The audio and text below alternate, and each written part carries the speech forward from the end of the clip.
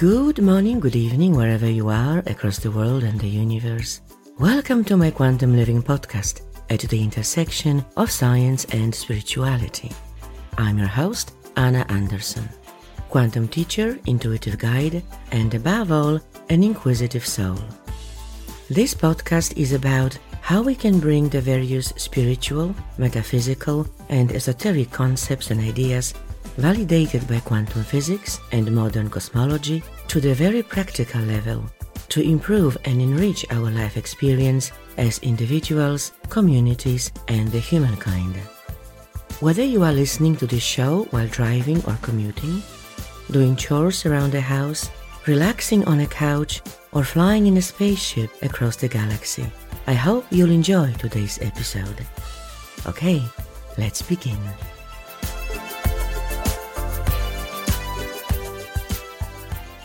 Hello and welcome back to Quantum Living and to my new mini-series Quantum Chat, where in each episode, together with my special and returning guest Maren Muter, we will focus on just one topic, one burning question, one quantum mystery that probably everyone has a view on, but no real answer to, as we can only speculate and guess, which is fun.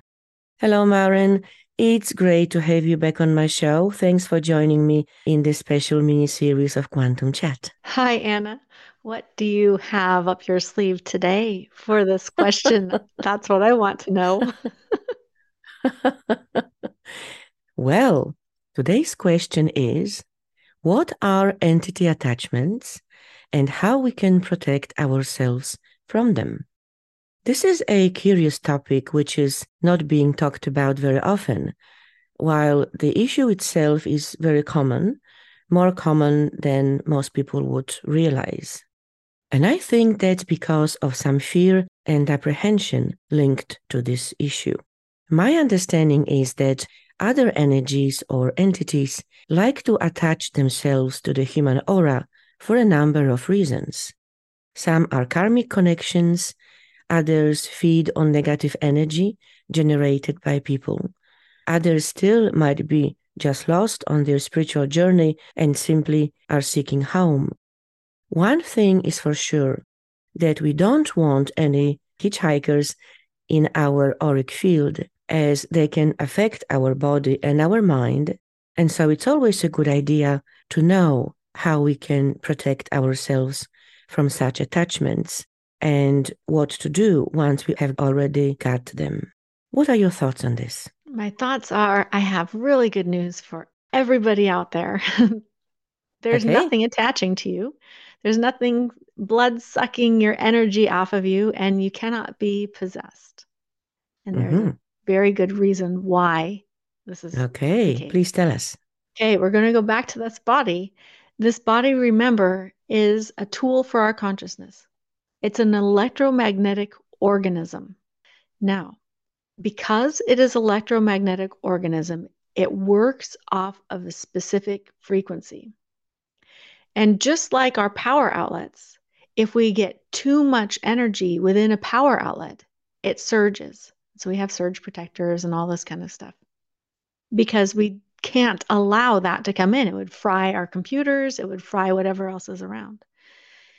Because our body works the same way, if we had an energy attached to us or to possess us, that would change the signature within this body, and it would literally short circuit this body. You would literally die because it is created in such a manner that it actually radiates energy, an energy field off of our body. And that energy field off of our body acts like a natural force field.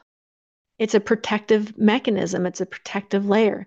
That's why we can sense or feel somebody coming up from behind us. We can sense or feel heat without having to touch the hot stove. We can feel the heat of the stove, and it warns us, don't get closer or you're going to get hurt.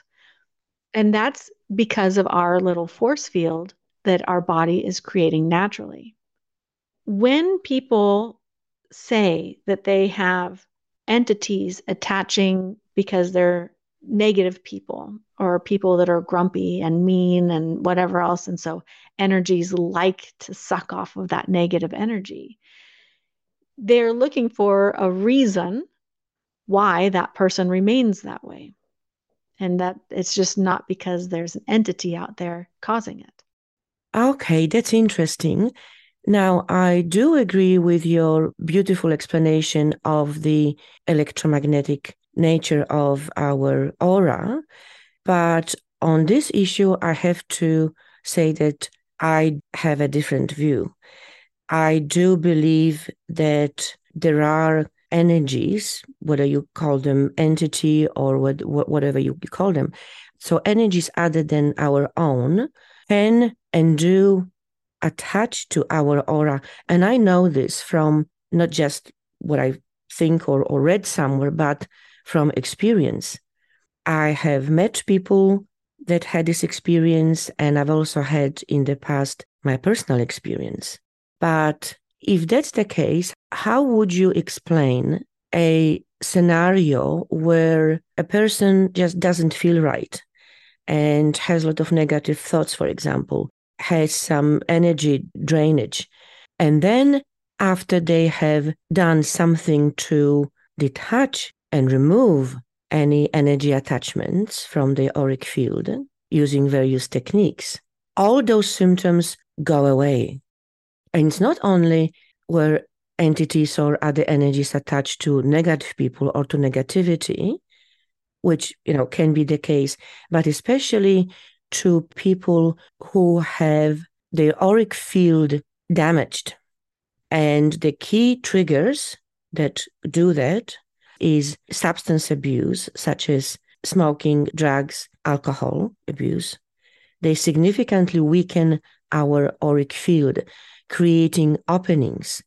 And so those various entities and energies that are maybe even looking for home, as I said, could be lost or are drawn to those people because they are seeking to draw energy from other beings, other consciousnesses. When they can find such an opening, that's an easy way for them to get attached. And once again, looking at the proof in the pudding, so to speak. If that's not the case, how could you explain a complete difference in the person's feeling, in the person's health, mental or even physical, once that connection is severed? Okay, this is a very good question. And what I would say is the people that have gone through this and had a seance or however, a medium or did a ceremony of sorts to detach this entity, how many of them have another energy attached to them in the future? I don't know. Maybe some may have or not. Yeah. So are they always feeling better and energized for the rest of their life? When we look at that, so now I'm going to look at it at a psychological standpoint. There's other things going on in that person's life that is doing this, that is causing them to feel like their energy is drained, that they have negative thoughts and things like this. That's a natural defense mechanism of our body. And the reason why I talk about our body so much is because that's the piece that's in this third dimensional plane. Our spirit or our consciousness is something else. It's not inside this body. So we look at that and we look at, okay, well, why did the ceremony work? Why did that help this situation? Because it created relevance to the individual. It made the person feel like they had someone listening to them, hearing their concerns, someone caring about them enough to help them through this or whatever it is. And it's like a life preserver, and it allows you to take a breath. Even if it just for a moment, it allows you to take a breath. It allows your body to kind of recalibrate and feel better and give you the strength to get through the situation or get through the environment you're in at that time. It is very easy to try to blame it on something else. It's like blaming a scapegoat. it takes the responsibility off of the individual and says, oh, this is what's happening. Or you've weakened your force field and you've allowed this to come in. And so now you're being blamed for allowing injury to happen to your body. And that's just not the case. Our force field that we're talking about keeps us protected from the environment, seen and unseen. And that's why I use that heat example under your hand. If you had an energy attached to you, then it would be short circuiting everything else. So if there's an energy attached to you, put your hand above, about 10 inches above. Don't allow yourself to scold yourself over a hot stove. And if you can feel the heat, then we know that your force field is intact. So 10 inches, sorry, not 10 feet. But so that's a good way to know that your force field is still intact. It is still working. It is still keeping you safe. There are some times where an entity or a spirit might follow you around, and that's called a conscious attempt at communication. Most often, this is a loved one that has recently departed. They don't have a message for you. What they're trying to do is comfort you, to let you know that they're okay and that you are going to be okay. Once this body is done, there's no lost soul. There's nobody's sitting in recovery zone or anything like that, because the only thing that is creating this barrier between here and the ethereal is your brain. And once your brain stops its animation, meaning that it ceases completely, there is no more veil, and you are instantly in the ethereal space. So no one's lost and no one's confused. We do have things called spiritual imprinting, and this is where we leave energy behind at like a trail of energy. So imagine if we made our bed nice and tight and we laid down on that bed, and then we sat up and we left the room. Someone could come into that room and say, oh, someone laid on this bed. Well, spiritual energy can do the same way. And this is how we get specific kinds of haunting, like a repetitive haunting, footsteps walking up and down the stairs, an apparition of some sort that is repeating pattern. So, or staying in the same spot. That's called a spiritual imprinting. It's not a conscious attempt at communication. And I know that we're starting to run out of time, and this is an awesome topic. I love it, and I know that other people love it too. But you are safe from spiritual invaders. If you were invaded, if you had someone leeching off of you, you would definitely have a major, major problem that a seance or a ceremony would not be able to help. Okay. You've also mentioned, or perhaps implied, the concept of responsibility by talking about blaming someone for particular behavior that has weakened the aura. And I'm very focused on the concept of responsibility, because that's again something that escapes many people. And yes, guilt and blame in particular are not very productive, but there is a concept of responsibility. Just like we need to take responsibility to take care of our physical body, of our mental health, take responsibility for our words and actions, because everything has consequences. And I feel that when we say, yes, we can't blame everything for our outcomes and results that we are getting in our life, and that is linked with taking responsibility.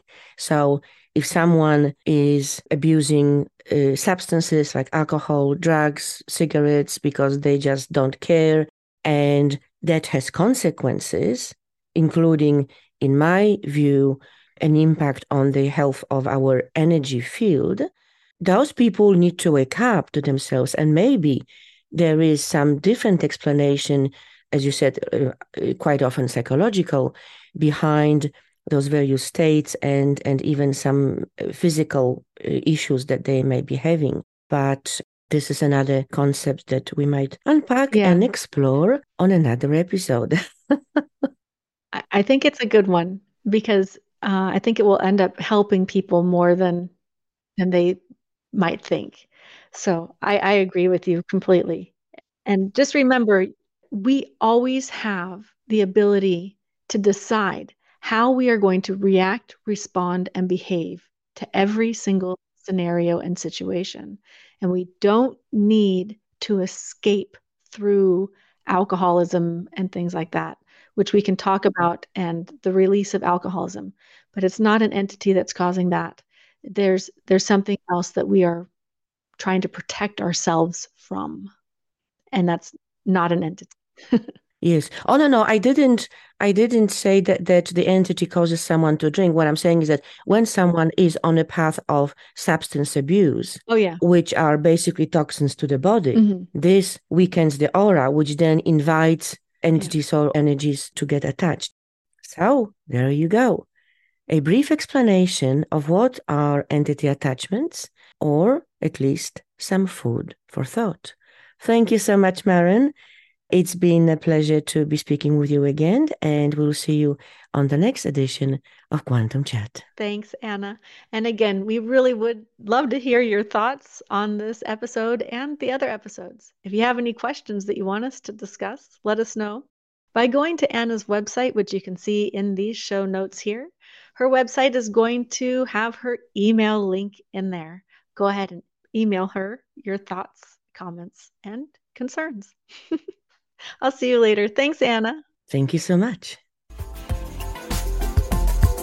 That's all for today, folks. I hope you enjoyed this episode, and if you really loved it, please post a review on Apple Podcasts or Spotify to encourage others to listen to it.